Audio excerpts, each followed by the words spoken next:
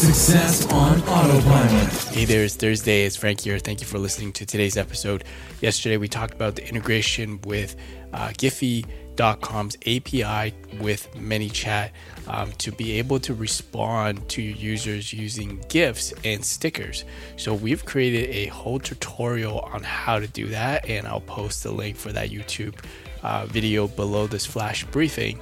And also attached, we'll have all the resources like the documentation for Giphy API. We'll also put in a tool called JSON Pathfinder to help you find the JSON path to set the custom field once you have called their API that we want to store that GIF URL to. So also I'll put the template library access to that, and then also the template itself will be in the booster template section of our template library.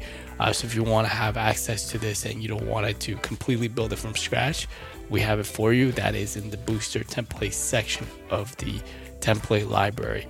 So thank you for listening. Hopefully this is helpful, and let me know what are some of the use cases that you're thinking of using this to kind of bolt on to your existing conversation inside of a chatbot, specifically Messenger chatbot. Thank you for listening, and I'll speak to you tomorrow. AboutEmployee.com/briefing.